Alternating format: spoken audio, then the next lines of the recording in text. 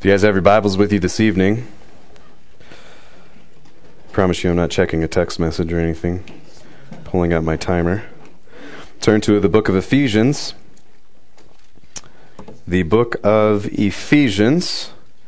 We're going to look at verses 22 and 23 of chapter 5. So Ephesians chapter 5, we'll start in verse 22. And as you guys are turning to Ephesians 5:22, let's go ahead and open in prayer. Father in heaven, we praise you and we thank you so much for the opportunity that you provided for us to come together and to fellowship with each other, to enjoy each other's company, to be able to have a good time, to throw foil at each other, to worship you in song, to worship you in the reading and the exhortation of your word. So Father, we pray that as we study one of the highest institutions of mankind, one of the greatest gifts outside of salvation that you can give to us and indeed represents salvation, that as we study that you would captivate our hearts and our minds by the gospel of your Son, Jesus Christ, and would draw us into deeper communion and fellowship with you through Jesus as a result of what we have for us this evening. We pray that you'd be magnified, that you'd be lifted up, that you'd be exalted, that these kids would hold your name the highest of honor, and that they would esteem you, and that they would respect you, and that they would revere you even more so, and that we would all grow to be more like your Son Jesus as knowing this information. And we pray this in Jesus' name. Amen. So Ephesians chapter 5, starting in verse 22, says, "Wives, submit to your own husbands as to the Lord, for the husband is the head of the wife, even as Christ is the head of the church, his body, and is himself its Savior. Now as the church submits to Christ, so also wives should submit in everything to their husbands. Husbands, love your wives, as Christ loved the church and gave himself up for her, that he might sanctify her, having cleansed her by the washing of the water with the word, so that he might present the church to himself in splendor, without spot or wrinkle, or any such thing, that she might be holy and without blemish. In the same way, husbands should love their wives as their own bodies. He who loves his wife loves himself. For no one ever hated his own flesh, but nourishes and cherishes it, just as Christ does the church, because we are members of his body. Therefore a man shall leave his father and mother and hold fast to his wife, and the two shall become one flesh. This mystery is profound, and I am saying that it refers to Christ and the church. However, let each one of you love his wife as himself, and let the wife see that she respects her husband." So as I was studying this passage of Scripture, it seemed abundantly evident to me that given what it's presenting, that really what we would do this evening is dismiss everybody in the room, and then we would have Anthony and Natalie if they were here, and then have my wife come forward and all the people that are married, and we'll just do a message to them, because it's obviously talking about marriage. And so what is it that we can glean? What is it that we can learn as a youth group and as individuals that might actually be really far off from marriage? And I don't think there's anybody within this room that actually is married other than my wife and myself at this point in time. None of the youth kids, I don't think any of you went off and did a secret wedding at any point in time, and you guys are going to, two of you will come to me, a dude and a chick, and you guys will be like, wow, we've been married for a year now. It's totally crazy. It's insane, and you didn't know. Ha ha ha. I don't think that's the case necessarily, but regardless, how is it that we're supposed to approach this text? Given the fact that some of us aren't married. Well, I'm sure you may begin to respond, well, that would be good information to know. It would be important to know about marriage if I were ever considering marriage at any point in time in the future. So even though I'm not married now, and even though it's addressing wives, those that are currently married, and it's addressing husbands, those that are currently married, that there still could be something that I would gain and that I would benefit in knowing these things, considering that the chances of me being married someday are really, really high. And that would obviously end up at some point in time. So here's how we're going to look at this passage of Scripture. There's a primary way of examining verses 22 through 33 in a way that is very applicable to both those who are married and those who are unmarried. And as well, we could even see that would be applicable in terms of individuals who may be single the rest of their lives, which is perfectly okay, that they can use this kind of information to admonish and encourage individuals who are married. You don't have to be married to say something biblical about marriage. There was a guy one time that I was confronting more so, who had physically abused his wife. And I walked up to him as a young guy. So number one, this dude's like, got 20 years on me or something like that. And I'm a young dude, and so immediately I'm just going to be dismissed as a young guy. And then I also wasn't married at the time. And so I walk up to the guy, and I'm sitting there trying to explain to him and encourage him that that's not something that you do as a husband, that is breaking the biblical text, that you're commanded to love your wife. You're not loving your wife in this esteem. And he turns to me and he says, you know what, you don't understand because you're not married. And of course, at which point I said, you're absolutely right. I don't understand. I don't understand any context in which is it okay to hurt your wife. And he quickly moved on to a different topic that was going on there. So you don't have to be somebody who is married in order to encourage somebody else who is married. You just need to know what God's Word says about marriage. That's one of the most important things. If you're going to have a right understanding of marriage, you need to know what God says on that subject. So with that in mind, when we examine the subject in terms of those that are not married, that may potentially be married someday, and those that are married, there is a primary emphasis that this text specifically has, and indeed is for the unmarried as well as the married. We could summarize what this passage is saying in kind of a simple statement here, that really what this passage is doing is encouraging every single one of us to adopt a specific attitude in relationship to marriage. That attitude is something that we could summarize by this phrase: I want my spouse. That's the attitude that this passage of Scripture is teaching. Now you might think to yourself, but I don't have a spouse. That's the point.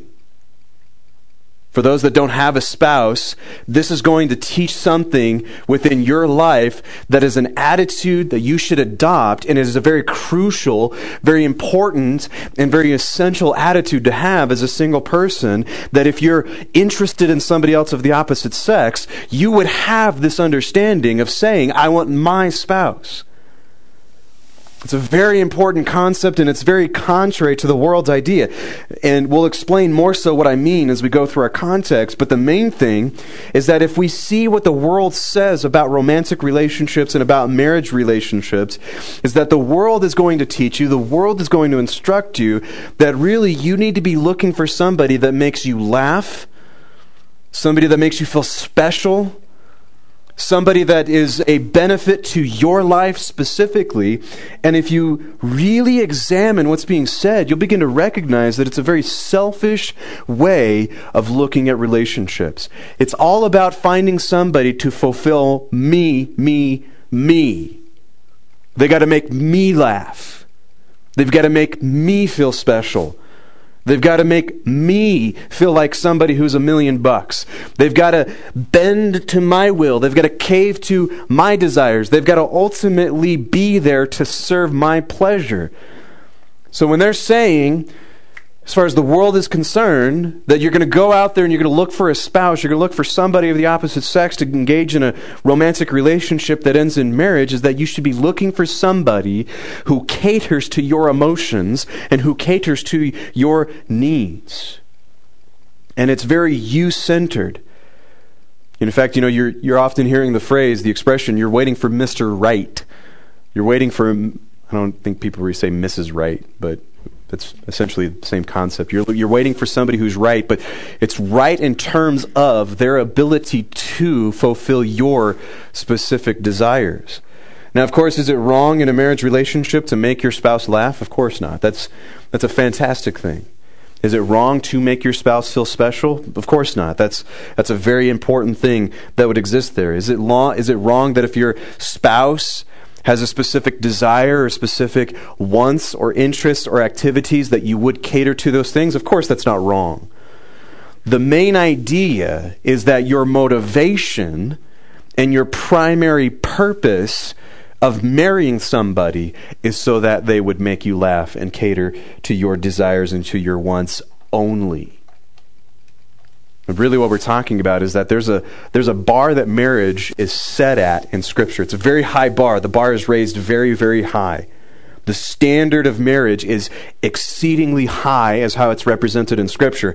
And the marriage that the world is representing of this fairy tale version, this Disney version of happily ever after, you're finding Mr. Right, or you're like Cinderella and really the answer to all of your life circumstances is to find a rich dude. You're really the only blonde chick in the kingdom, and you got to find the rich, powerful prince that can change your life. Right? And seriously, like, we chuckle and we laugh because it's Disney, and really they should rename the earlier cartoon Cinderella to just Mice, because that's all you get for like 90% of the movie. But anyways, not here to be a film critic. So you have that mentality, though, that your life circumstances will change as long as somebody comes here to be specifically about your desires and not your wants. So the bar is raised too low. You know what I mean. The bar is set too low. Unless if it's on the ground and you kind of raise it up and then it's too low. Set too low. Okay, we'll go with that. The bar is set too low in the world's estimation of marriage. And so really what we're talking about in this concept of I want my spouse, giving that kind of an attitude, receiving that kind of attitude from this text, is that we're talking about a better kind of marriage. And that's how the world is going to examine some of those things. So what are we talking about here when we're saying from this passage of Scripture, from verse 22 down to verse 33, that we're talking about the subject of wanting your spouse? When we carefully examine the context, what that ultimately means, because you could almost kind of twist the phrase, I want my spouse, to be like what the world is saying. I want somebody who makes me laugh. That's who I want. I want Mr. Right, and you should be finding Mr. Right or Mrs. Right. You should be finding the right person ultimately to marry. But that's not necessarily what the phrase means, I want my spouse, or what this passage is teaching about wanting your spouse specifically. The idea that's being presented within our context is about you being Mr. Right. You being Mrs. Right. That it's you focused, and that there's something that needs to happen about you prior to going into a marriage relationship. And that ultimately when you're examining the circumstances that are being presented within our context, what you mean or what you should believe, what you should receive in terms of this attitude is that I want my spouse so that I can fulfill my role to them. So when you, as a woman, are reading this portion of Scripture, hearing this message, that as we talk about a godly man, as we talk about a husband, that you're saying, really, I want my spouse, you're saying, I want to be a godly woman for my spouse someday. I want that spouse. I want that husband that I'm supposed to have. I want that wife that I'm supposed to have so that I can be a strong protector, so I can be a loving husband, so that I can be like Jesus to her. Because again, this goes back to our study on dating, that your idea of going into a romantic relationship is not the fairy tale fulfillment of things. Your idea of going into a romantic relationship is so that you can glorify God. That's your motivation as a Christian. That's your desire as a Christian. Everything that surrounds and penetrates your life pertains to the concept that you want to glorify God. You want to make Him famous.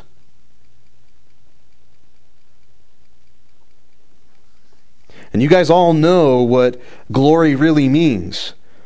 If you're having trouble understanding this concept of the glory of God, you really do know what it means. It's in that football game when somebody scores the winning touchdown and there's a celebration and there is a glory that exists when that person did something awesome, and it's worthy of commendation. It's worthy of praise. It's worthy of admiration. In fact, even people would develop role models off of somebody in a sports arena that does something amazing. It's worthy of praise. That's glory. Celebration is the idea of glory, where there's something that is so immeasurably awesome that you cannot help but cry out in admiration and praise of something. And you know that you see the reaction, right? You've been to football games, you've been to basketball games, you know these things, soccer games as well. Got to throw us soccer players in that mix, you know what I'm saying? That was way too much excitement over soccer. That doesn't happen. That doesn't happen. But you know what happens when somebody scores the winning touchdown, when they shoot the winning goal, when they do whatever is necessary to do something amazing, and you see the crowd go crazy over it, raising up their hands in excitement, jumping up and down, knocking somebody over because you're so stoked about what just happened. You know what this celebration is like. That's glory. And it's a shame that we know how to get excited for those things, but we don't necessarily do the same thing in the forgiveness of sins, which causes the glory of Christ. He has accomplished your salvation. He has died to save you. And yet hearing that is such a cliche thing these days. It's just such a mundane, routine thing to hear some guy telling you that Jesus died for your sins and has borne the wrath of God so that you can experience the joy and the bliss of heaven and God for eternity. And it's not as exciting. But the Christian who truly understands what it is that they have in Christ recognize that the glory of the Lord, which also means the famousness of God, making Him known, displaying Him, and having His reputation and having Him be known is so much better than your reputation or having you be known. So you live for the glory of God. You live for the celebration of Christ. You live for the amazing reactions that would take place to the gospel message in your life. That's the reason why you date. That's the reason why you would even get married. When that's the foundation, and you go into Ephesians 5:22 through 33, and you see an outline, ladies, you see an outline of how it is that you can be a godly wife. You should rejoice with excitement of recognizing that in the marriage relationship, you've got a template that Christ gives to you through the Apostle Paul that says, here's how you can glorify God. So when you hear that, that's when you would say, I want my spouse. Gentlemen, when you see that, when you hear that, when you see the template of how it is to display Jesus, as our text is telling us, to be Christ to your wife, that you would say, I want my wife the very same way that Jesus would have said, I want my church. And that He stepped into creation to purchase His bride from the muck and the mire and the ruin and the misery of sin and bring her into an eternal relationship with Himself. You want to say, I want to display that. I want to demonstrate that. I want my spouse. Because really, ultimately, what you're saying with that phrase is, I want more than anything to glorify God.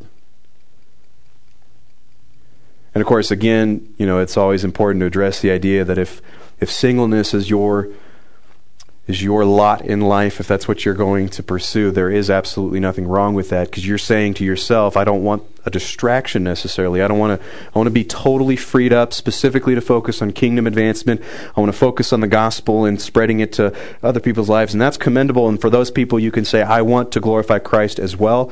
But given our context, we're specifically addressing the idea of romantic relationships that we would want. And so in that respect, you would say, I want my spouse. You're ultimately saying, I want the glory of Christ. So prior to marriage, there is a specific attitude in approaching this text and saying, I want my spouse, and that ultimately that would mean I don't want just anybody, because I can't be this way to just anybody. I can't glorify God to just anybody. And that gives us the perception, if we're talking about just having anybody, that we can get into a relationship with somebody and it doesn't really matter.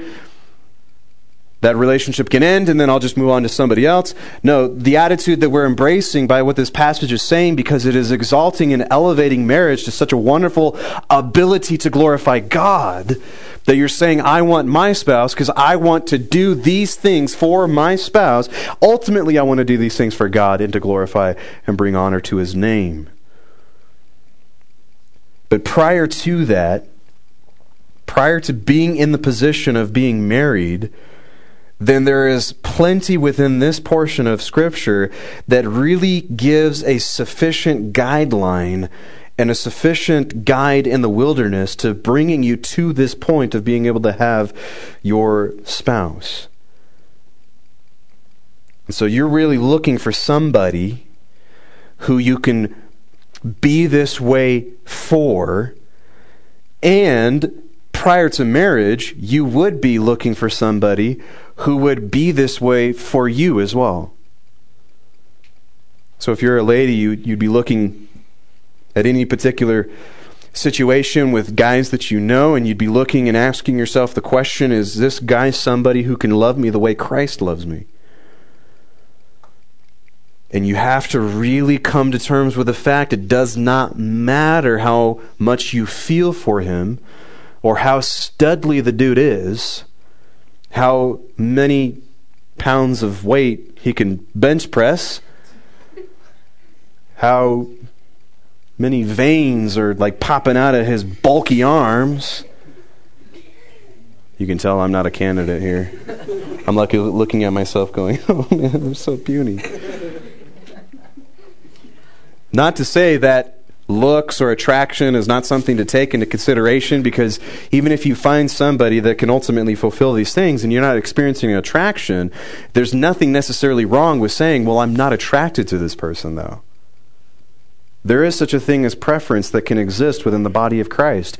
And if there's not an attraction and you're not preferring somebody, then there is nothing that is absolutely wrong with saying, I'm not going to pursue a relationship with that person. And it's not something that to be offensive. And by the way, don't throw these lines around. The Holy Spirit doesn't want me to marry this person. Wow. Like the Holy Spirit would look at another Christian and like be like, no. You don't want that dude. Yeah, he's saved. He's got some pretty sound theology, but it's a good thing you prayed about this, because, whoo, I saved you a lot of trouble with this Christian. Yikes. Don't use the Holy Spirit as a scapegoat for your preference. It is perfectly okay. There is nothing wrong with saying, I just genuinely don't have an attraction. It's perfectly there. If you're a guy and you're in a relationship with a friendship with a girl, and one thing that you can begin to ask yourself, and of course we're going to go through all kinds of criteria from our context here, but is this girl going to follow me the way that she follows Christ? And how would you know some of these things? How would you begin to answer some of these questions? And how would you begin to, from our context, begin to understand how it is that you should approach a relationship with another guy or another girl? One thing very specifically is you can determine a lot about an individual by looking at their relationship with Christ. Do they have affection towards Christ? Do they have an excitement about Christ? Do they have a consistency in Christ? Do they constantly, in some way, shape, or form, participate in worship of Christ? And you have to recognize worship is far beyond just singing songs. That's a very good expression of worship, but worship goes beyond that to service, to your attitude. Yes, you are not worshiping God if you have a bad attitude about Him. Does this person worship God? Do they read the Word of God, and do they have a healthy esteem and a healthy respect for what God says? I mean, think about that in terms of like an Old Testament prophet. They come on the scene, they're speaking the words of God, they're saying, thus saith the Lord, and you've got a guy and you got a girl sitting here, and the girl's sitting there just like wide-eyed and mystified that God is speaking to them, and the guy is standing there going, well, that's neat. Somebody who doesn't esteem the Word of God, who's not excited about the fact that God is speaking, and the very Bibles that you're holding in your hand are the words of God. You are, every time you open up the Scriptures, standing in the presence of God as He is speaking to you. Does this person show some indifference towards that? And then, of course, you recognize the context that we've been in. That's a very fantastic way to begin to examine if this person is somebody who can fulfill these biblical commands and that you can be this biblical towards. Is this person putting off the old them and then putting on the new them? Is this somebody who is specifically engaging in activity to where the sinful them is decreasing and the righteous them, which is ultimately the righteousness of Christ, is increasing? Is this somebody who could really say about their lives that I have been crucified with Christ? In other words, the old me is dead. Galatians 2:20. He is dead. She is dead. That person that I used to live as, That person is dead, and now it is no longer I who live, but it is Christ who lives in me. The person that you are interested in pursuing for a romantic relationship, can you find Christ in their lives? Which may be a very difficult question to answer if we have difficulty recognizing Jesus. If we haven't put forth the time and the effort to learn more and more about Christ as how he's revealed himself in Scripture. So in other words, are they participating in repentance? Is there sin within their life that they have a hard time to nearly no time getting rid of? Is there a constant, consistent participation and practice of sin that they're becoming better and better at sin? We looked in our context previously of the idea of not being drunk with wine, but being filled with the Holy Spirit. Is this somebody who gets drunk seriously? Is this somebody who gets drunk? It's not attractive. It's not fun. It's not enjoyable to participate within them because you are resisting, you are grieving the Holy Spirit by doing so. Shouldn't be anything fun about that, and there shouldn't be anything attractive about that, because especially if they're getting drunk with wine, they are demonstrating there's at least moments, if not the totality of their life, where they're not in control. The Holy Spirit's not governing their life. And so what in the world makes you think that engaging in a relationship with somebody who drinks and gets drunk, that they're going to be able to control themselves with you? Prior to marriage and even after marriage. In fact, do they control their speech as well? James 3, chapter 3, verse 2 says, "We all stumble in many ways. But if anyone does not stumble in what he says, he is a perfect man, able also to bridle his whole body." Is this somebody that can't control their speech? They're just saying things flippantly. They're in a gathering together and cuss words just happen to fly out. Is this somebody who can control what they say? Because if they're not controlling, is this somebody who says things inappropriately to you? Because if this person cannot control the things that they say, they won't be able to control themselves around you. And you're getting two sinners together in a situation where emotions can start to play a factor and attraction can start to grow. And when you get those things involved and you don't have the ability to control yourself, you're going to sin. You're going to sin. And of course, even further back in our context, when we talked about the idea that pointless things produce sin, do they want to do just pointless things with you all the time? Or do they already engage in pointless activities? Constantly just wasting their time. Constantly wasting their time. And they want to have you join them in wasting time. Not talking about video games specifically, but there was a guy that I had seen on YouTube, and of course this is where you derive all your truth and illustrations from, is YouTube. And so I was watching this video, and this guy was a professional gamer, which I'm not knocking that either. You can go and make some money. If you can make money playing video games and putting them up on the internet, you should probably do that. But this guy was doing this, and his girlfriend was sitting on the couch just watching him play video games 8 hours a day as he was practicing and training and all those kinds of different things. Again, not bashing video gamers, but just simply saying, this is what happened. And I'm sitting there, and this chick's just watching them and just all bored. And I'm like, off button. Hello, human. I mean, seriously. Real, virtual, real, virtual, real, virtual. You guys picking up what I'm laying down here? You guys smelling what I'm stepping in? You guys painting what I'm priming? You guys hitting what I'm pitching? Follow along here. There's some reality that exists in this world. It's not wrong to enjoy it every once in a while.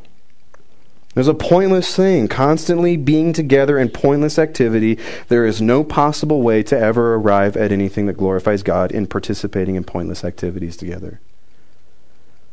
Now again, as I've said before, in terms of video games, shopping, going to the mall, all these different things, find the way in which you're glorifying God in those things. Figure out how to glorify God by doing those things. Do they rebel against authorities? I remember in high school, wasn't that long ago, but it was always cool to mouth off to teachers. That's how you know somebody was cool. It was always cool to mouth off to parents, or to be together and you sit there and you complain about each other's parents. My dad just does not get it. As if me, after 12 years on this earth, and my dad 40 years on this earth, he doesn't get it. I do. Totally a wise individual because I got all this accumulation of knowledge and wisdom and experience, and you get the point. rebelling against authorities. This person demonstrated, in fact, it's even a biblical concept. It is a Christian concept to submit to governments, in as much as it doesn't cause you to abandon Christian principles. So there are ways of actually rebelling against governments, but insofar as you are not sinning by submitting to a government authority, you need to be submitting. The Bible also says to submit to the authority of every institution. Every institution. Anybody who has an authority or a position over you. In fact, even walking into a store, that's a human institution, and there's an authority that they specifically have. And so don't go in there and try to mess with managers or people like that. There's an authority that still exists. If you get a job and you're working for a manager, there's a submission that needs to take place there as well. Any human institution, in which case there is an authority over you, be in submission to, insofar as it doesn't cause you to walk away from your Christianity. In our context as well, do they contribute to the spiritual well-being of a church through ministry of some kind? He's given apostles, prophets, teachers, evangelists, pastors for the equipping of the saints for the work of the ministry. If this person is a Christian, it doesn't matter if they're going to your church or not. If this person is a Christian, by definition of being a saint, there is ministry of some kind that they need to be doing. And it could be something as simple as you saying to yourself, well, really what my ministry is I try to go to people within the church that look like they're down, and I try to encourage them with the gospel. That's ministry. And are they even somebody who thinks about those kinds of things? It doesn't have to be that they get into an established ministry, that they get into an officially named ministry in order to serve. But imagine an individual that thinks to themselves, how is it that I can personally contribute? And then I'll start doing that. Are they even creative enough and spiritual enough to think about how it is that they can specifically minister within the church? And as long as they're in submission to their leadership and they're not trying to rock against that local congregation and they're ministering to the people within the church, is this something that's taking place within their lives? Important things to keep in mind before just diving headlong into a relationship and maybe getting to a point where you've been in a committed relationship with somebody and you realize that it's not going to happen, it's not going to work, and now you both have to endure heartache.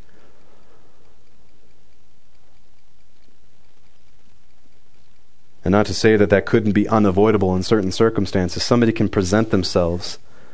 Somebody can show themselves to be very spiritual, to be very awesome, to be an amazing Christian, to be a wonderful and the right kind of a spouse, and then maybe a year down the road they flip into a 180 and they show you who the real them actually is, and in which case there needs to be an abandonment sometimes. But I think there's due diligence that we as Christians can have that before we engage in these circumstances, and in fact perhaps we should even be scrutinizing to the degree in which we are missing out on relationships, even if other people in the youth group have relationships, all because we've adopted an attitude, I want my spouse. I'm not going to settle for anything less. I want my spouse. I want somebody that I can glorify the Lord with. And you can see how this applies even in a marriage. Because you're saying there's an exclusivity that exists in my relationship. I want my spouse so that I can exhibit these things. And I don't want to go outside of the covenant of marriage to try to find out if there's any kind of enjoyment or fulfillment, because this is the highest degree of relationship. Seeking outside this kind of relationship for what this relationship can only fulfill, which would be idolatry at that point, is going to incur disappointment. Asking some of these questions is important. Finding out some of these information, doing the due diligence to see if these things exist, is an exceptionally important quality within our lives. Ladies, in relationship to an individual, does he exhibit qualities of giving himself up for the betterment of somebody else? You meet a guy, he's a stud. I've there's a separation of ugly people are over here, studs are over here, right? It's not even a consideration. You meet a guy, we'll just say that.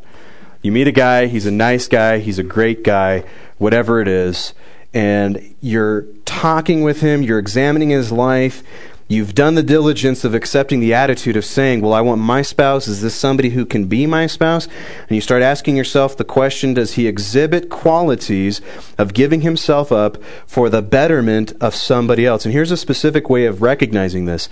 Is this somebody who is willing to sacrifice his time? There's a lot that you can understand about a guy by seeing how he spends his time.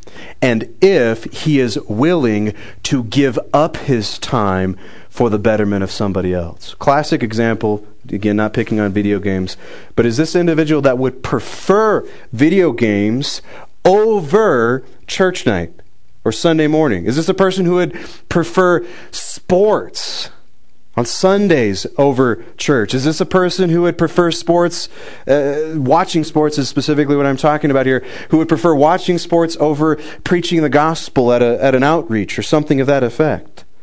Is he willing to give up his time? True biblical manhood, a true biblical husband, is somebody who is willing to halt his life to respond to you. And if you find that in a man, he's ready for marriage.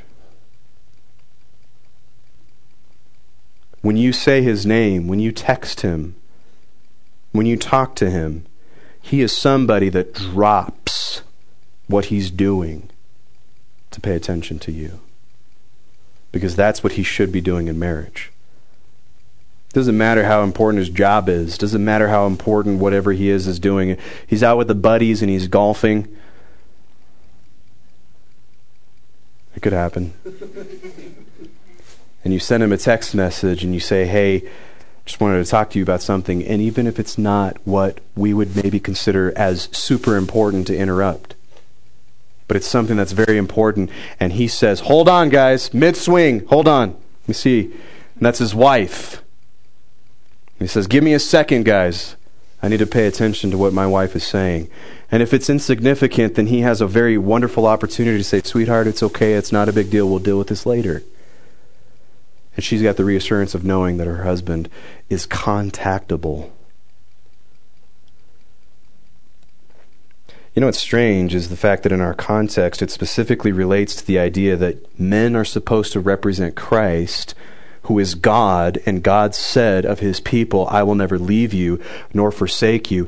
If that's the attitude of a man for his wife, and that's the attitude that this man is saying he will exhibit towards his wife, and is demonstrating this because he's willing to halt his time for something that's important, then that's a person who will say to you, though he's saying something different in his marriage vows, what he's really saying when he is promising to marry you ladies is, I'm never going to leave you, I'm never going to forsake you, because I want to glorify God by loving you.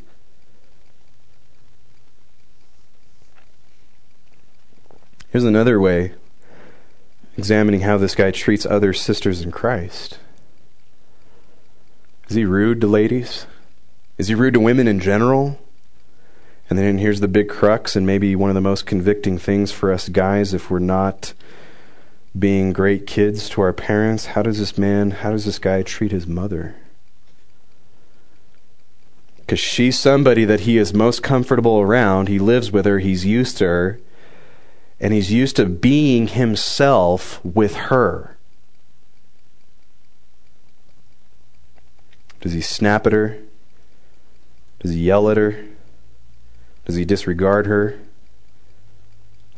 Those are the very same things that most likely he would do towards you in a marriage. Men, and this might sound abundantly strange, but hear me out.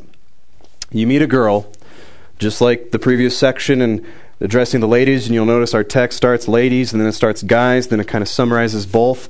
That's sort of the outline within our context here. And guys, you met a girl. She seems like a pretty legit girl. You're at least attracted to her no matter what.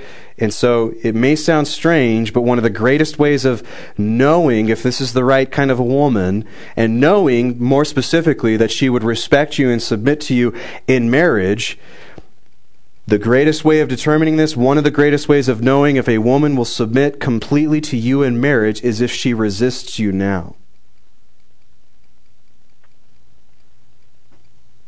And I don't mean that you walk up to her and she like totally snubs her nose at you and is like, whatever it is, homie.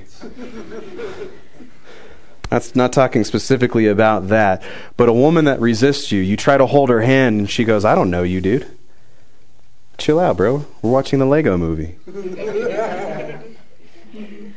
And then, of course, ultimately resists you if you're wanting to advance even further. Of course, you shouldn't have that attitude in the first place. But as you're exhibiting this kind of interaction with this woman, and she is not willing to just dive right in, but she's resistant of you, nor is she willing to just simply follow along with whatever it is that you're saying. Hey, we should go do this. No, I don't want to do that. Again, there's something that to be said about you needing to be a spiritual, godly man so that you're not putting her in positions where she should have to resist you. But ultimately, if she is more concerned about submitting to her father or submitting to the eldership of her church, or ultimately that she is more concerned about submitting to the Word of God and she doesn't consider you to be a spiritual head yet, this is a very fantastic example and expression of somebody to be pursuing. Is she currently in submission to the Word of God? Because if she is concerned about obeying Scripture, then when you are married, she will continue to obey Scripture and then will submit to you. In marriage, a biblical wife is going to be somebody who loves Christ so much she can't help but to esteem her husband, who is a picture of Christ. And whether he's living that way or not, because there's going to be plenty of times, ladies and gentlemen, when you get into a relationship with your spouse, when you're finally married, and she's not going to be the epitome of submission, and he's not going to be the epitome of Christ, and you guys are ticking each other off and conflicting the way that sinful people do, and that's not your motivation. Your motivation is the very fact that you love Christ so much that this guy is somebody that is a picture of Jesus, whether he's acting like it or not, and you respect God so much, you respect Christ so much that you will continue to respect even a husband who doesn't deserve it.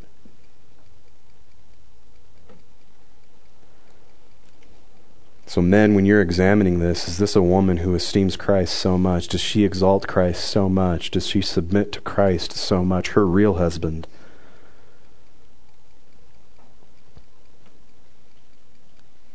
Now, ladies, when you're examining this concept, I want my spouse, it would ultimately begin to look like this. You need to be androphobic.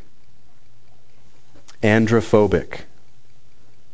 Not arachnophobic. I'm not saying, although that does exist within marriages where the wife is like freaked out at a spider, and dudes, you got to step in, no matter how creepy they are.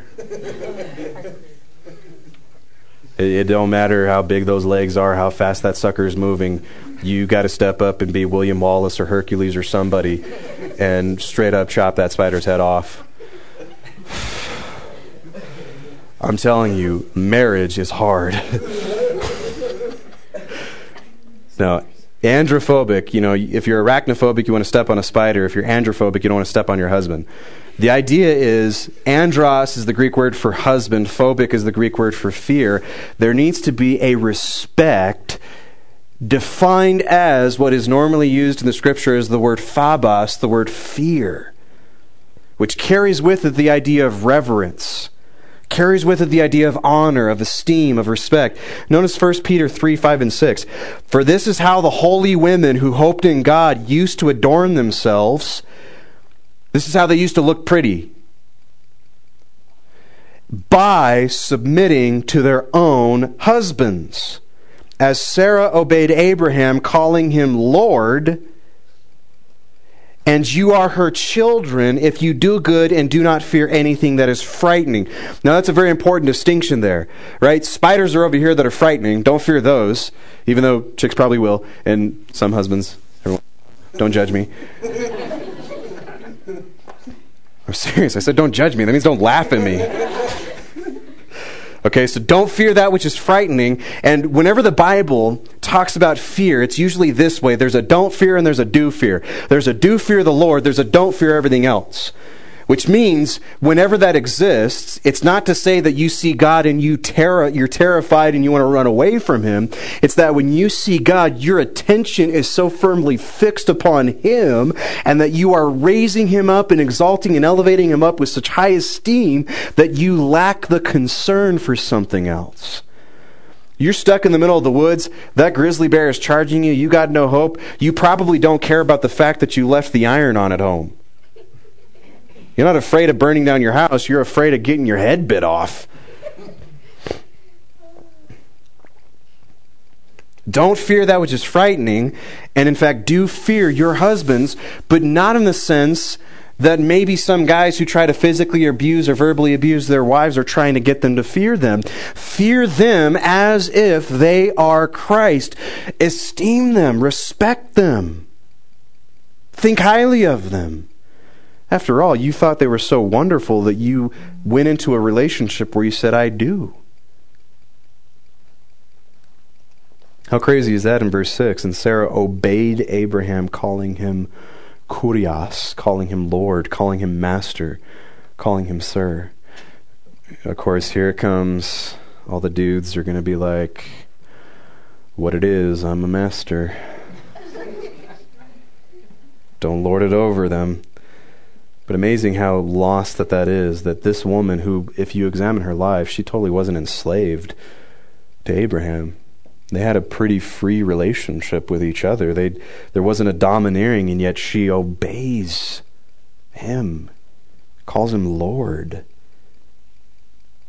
And in fact, you're a child of Sarah if you do good and you don't fear what is frightening, but instead your respect and your esteem is in your husband. You're not wallowing in fear, but you're rejoicing in honor and respect of your husband. And there is supposed to be, in this sense, when fear is here, this is an emotion, by the way. Your emotions, in the fear and don't fear sections, your emotions are firmly grounded in the bedrock of something else, so that outside of that, you're not experiencing the chaos of your emotions. Your emotions are firmly grounded in the bedrock of your husband. He is the object of your emotions. Specifically here, your respect and your reverence. And it shows that there would be so much an extreme regard for your husband that you're able to avoid a regard for anything else that would be anxious or frightening. The degree in which you value and respect and submit to your husband is directly related to your value and respect of Christ. You could begin to determine a lot about a woman's relationship to Christ by how she treats her husband. And you can begin to get a picture of what submission actually is. It's the attitude in which a woman values and esteems her husband, whether or not he deserves it. And it's in every area, but it's also as unto the Lord. You don't submit to your husband's sin. Ever. Submission means respect. It means you admire your husband. You admire his qualities. You admire his abilities. You admire his achievements. You show concern for and regard for his feelings, his wishes, his desires, his rights, and his traditions. You're saying that the things that he does, if he hops on a motorcycle and tours around the country, you respect that. You think that's cool. You avoid harming or interfering with your husband in all areas. You don't want anything other than to see your husband succeed and to thrive. So you want to do what is necessary, and keep this in mind. You are God's divine antidote to his insufficiency. You are how he can help, how he can thrive, and how he can catapult into greater areas of his life. You are a great thing for this guy. Don't contribute to harming him. And one of the best ways to harm a husband, you want to know the secret to how to harm a husband? Be discouraging. Be critical. Say negative things. And that's how you could begin to harm your husband. A woman who specifically focuses on, I know our time is short, but if you'll just give me a second here, I've got like 10 more pages to get through, and we can get through it here pretty quickly.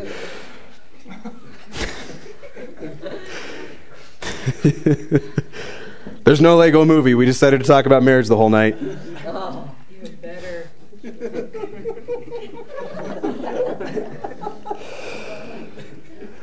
This is why it takes forever to get through a message. Bunch of jokesters. A woman who specifically commits to never saying anything negative about her husband is a woman who gets it. She gets it. Oh, man. I think we'll have to conclude there this evening. We're already kind of well over our time. We'll pick up with the guys next week, focusing more on some specifics there. Let's go ahead and close in a word of prayer.